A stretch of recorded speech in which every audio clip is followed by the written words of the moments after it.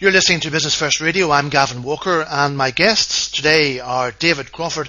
David is the Technology, Media and Telecommunications Partner at Deloitte here in Belfast, and also Paul Lee. And Paul has been the lead for the TMT Predictions Report for 2012, and we'll talk to Paul in a moment about some specifics on that. But let me go first of all to David. David, you're very welcome. Thanks, Gavin. Thank you. David, we're talking in advance of an event that's happening this evening in the Science Park. I wonder, could you tell us a little bit about that and the reason behind it and where it's come from, please? Yes, certainly. Basically, Deloitte, as a global firm, have been running the predictions publication for a number of years now, and last year was our first year of a formal launch in Belfast, which we ran down at the Science Park. And attending at that time were around about 30 to 40 of people in the technology, media and telecoms industry locally. Tonight's event is a follow-on from that and a follow-on from our activity in the Fast 50. And tonight we have in excess of 80 people attending from the industry sector, which I think is testament to the key focus on technology as a sector, particularly for Northern Ireland. Yes, of course. And it's the event itself is really to highlight the results of the predictions report. Where does that come from, and is it a UK-wide or a global report? It's a global survey covering basically over 70 countries where it's launched, and it covers everything through obviously the various different sectors and from the companies across the globe. And what it does is it gives an insight into clearly predictions in each of the individual sectors. And one of the areas that we're now able to actually focus on is the sort of success in terms of our predictions and what is coming true in relation to the survey outcomes, which is proving actually fairly consistent in line with the information that's being provided. Well, that's pretty impressive, and of course it's a growing area here in Northern Ireland. So the people that are coming to the event this evening, do you find that they're folks who are looking to come up with new ideas, or are they people who are trying to put the ideas into practice that are already in place? I think it's very much a mixture of people in the sector who clearly just to get a bit more of a feel for what's happening in the wider marketplace, and obviously where areas of growth are available. And it's coming. We're holding the event at the Northern Ireland Science Park, which is clearly one of the focal points for technology in Belfast and Northern Ireland.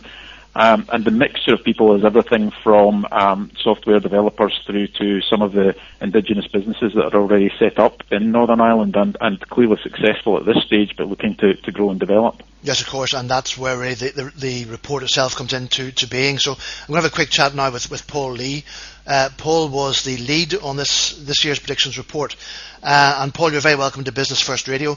Can we have a bit of a look at the report itself and maybe some of the highlights and the headlines that came out of this year's report, please? Sure. Yeah, I mean, I think one of the big questions which is being asked at the moment, given the state of the global economy, is what happens to the consumer tech sector if the economies are going to be pretty poor and if consumer confidence is down. And when we've looked at all the different factors and looked at all the data, our view is that what's going to happen is actually quite positive. So we're expecting, in terms of units, and when you look at all the televisions, smartphones, etc., being sold, the global number of units will go up. And certainly what will happen is the share of wallet for consumer tech will increase. So even if, say, the overall revenues sort of are modestly growing, we'd expect momentum behind consumer tech to remain there. Well, now, is that being driven by the emerging economies, Paul, rather than our own, which seems to be in a bit of a stalemate at the moment? It's various factors. So emerging countries are certainly sort of voracious demands for consumer technology, both with those just emerging from, say, the most basic levels of income, as well as those who are seeing fast-growing incomes. But we also see that happening in developed countries too. One reason is that when you think about the cost of technology, because of things like Moore's Law and the rapid improvement in technology, what you can get for your £100 today is significantly more than what you could get a few years back. And just to give an illustration of that, if you were to buy a TV set back in the 70s in the US, which is the most competitive TV market out there, it would have cost you about, say, $380, $400.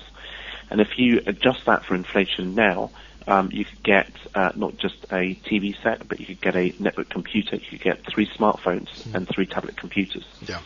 So what you can get for your money is a lot more significant. And also we see a structural shift towards a lot more focus on people buying and regarding as important and as useful consumer technology. So as consumer technology has gone very much now, obviously, into the mobile area, and one of the interesting things I think from the report was the thinking that rather than just having one tablet, we're going to have people with a number of tablets, and I wasn't very sure why that would be the case. Can we look at that? Yeah, sure. Well, if you think back, say, 15 years ago when you first started having the digital mobile networks, GSM networks starting, most people would never ever think about having more than one mobile phone. And when smartphones came out, the view was, why would you ever want to have more than one smartphone? And a big question for a lot of people was, do you go for a BlackBerry or do you go for an iPhone? And what actually happened is a lot of people went for both. And the reason why was because each was specialized for a task. So BlackBerries are very good for entering text, and iPhones and other full screen smartphones are very good at browsing and looking at pictures, etc. Sure. So similar thing is going to happen with tablets. They're going to become more specialized, and that happens with all product devices which have momentum behind them, is that they become more specialized. So one big difference in terms of tablets will be there'll be a lot more viable 7-inch tablets as well as the 10-inch tablets which are mostly in use. The processors in them will vary quite a bit. The cost of them will vary. The economic model will also vary. So far what we've had predominantly is a model whereby you pay for the device and the manufacturer makes gross margin on the sale of the device. We're moving to a model where you will have some vendors who will distribute tablets, such as Amazon, with the aim of recouping the investment in the tablet from sales of content. Another factor is likely to be where you've got enterprises or companies providing employees with tablets, they may well insist that the tablet is only used for business use. So that same person may go, I'll buy another one for my own personal use too. Okay. Well, there seems to be there's two sides to that. The first is the positive, obviously, and that it drives the sales. But the second side of it is that there are so many, I don't know if the right term is platforms, but so many different types of these bits of machinery that guys who are putting together apps, etc., are having difficulty keeping up with it. Is that whole market becoming a bit of a problem? I'm just saying that because every small business now is being encouraged to set up an app, and yet there's so many of them and so few of them actually get anywhere. So how's that going to work out, I wonder? Yeah, I mean, it certainly is a challenge because when you look at all the app platforms out there, there are perhaps 5 which you could be building apps for. And one of them, Android, there are lots and lots of different types of devices on which it's based. So it's, so even when you look at Android, it's not just one platform that you'd be building for. There's lots of different types of devices, each with different characteristics to be building for. So what you have to do as an app developer is work out probably which platforms, 1 or 2, you want to focus on and probably focus on those. And you'd be focused on whichever platform is most likely to reach your target base. So not everybody's going to be looking to make money from apps. For a lot of people, it's about advertising or marketing, and so you have to work out, for your customer base, which platform are they most likely to be using. So has that pretty much knocked the idea of a DIY app out of the box completely? In terms of DIY apps, it's a lot less feasible now because there are some apps which cost over $1 million to create. So it's become very, very professionalized. And if you think about something like Angry Birds, if it were to be launched today, it'd probably have a lot less impact. But that's what comes with first move advantage. I would expect in some smaller countries where the base of smartphones is lesser and where there's less local content, then the ability for small-scale developers working at home to create something that is in high demand is still there. But sort of for English content, in relatively mature markets, it's going to be pretty tough. Yeah, but not impossible. Okay, fair enough. Yeah. But it certainly it's just something that was being encouraged at one stage, and it's obviously just something people need to look at very seriously before they would jump into it and damage their brand. You mentioned Angry Birds, so it brings me on a little bit to the social side of gaming. I appreciate it's a bit of a leap, but there is a business side to that as well, isn't there? Quite a few businesses now that are getting involved with gaming. Is that something that you see developing as well? Yeah, I mean, there's lots of companies which have got involved in games, and overall the games market is an enormous market. It's significantly larger than the recorded music market, around the world. So it's tens of billions of dollars which is generating. There are lots of ways you can make money from games, and it's always worth remembering that while you've got games like Castleville, which are social games, which have done very well. There are a couple of games which came out last year which generated about $1.5 billion between them in sales. So, and those were traditional games which were bought for consoles, which were bought in shops, which are tangible. And you had people queuing up at midnight to be the first to buy that game. So there are lots of different models for games which are out there, and social games is just one aspect of that model.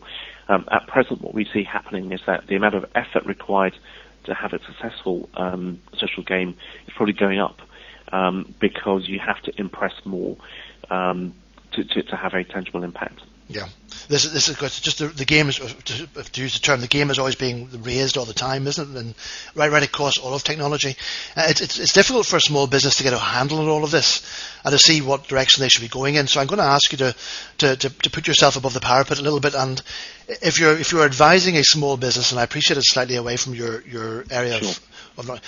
to be looking at a particular area to develop their technology, what would you be advising for 2012?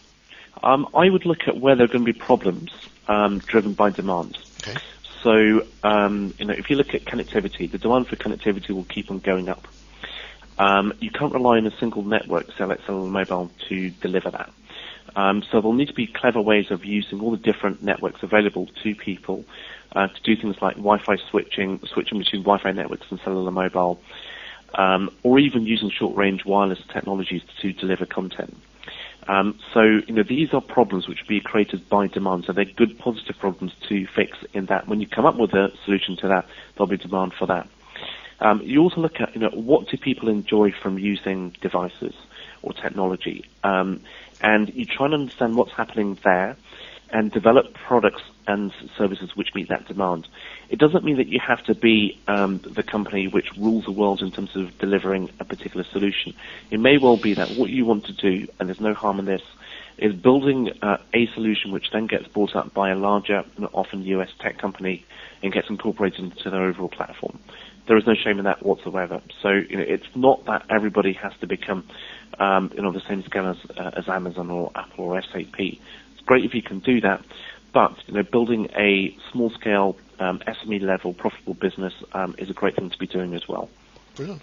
Excellent. Listen, Paul, thank you very much indeed. There's a lot there. It's all very exciting stuff. There's a lot happening. It's a lot moving along, and it sounds like there's still a lot of opportunities. I think sometimes some of us look at it and say the whole thing is just completely overwhelming, and there's no real way into it. But you've given us a few ways in there, so that's great. I won't ask you to give away all the excitement for this evening, but I leave it for this evening. So this evening at the Science Park, and then is the report available online, or will it be available? Do you know? Yeah, the report's available online.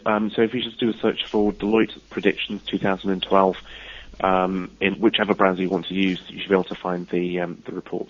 That's brilliant. I tell you what, we'll put that link actually beside this podcast so it can be found directly from there. So, Paulie, thank you very much indeed, and thanks also to David Crawford. Okay, thank you very much. Bye for now. Bye.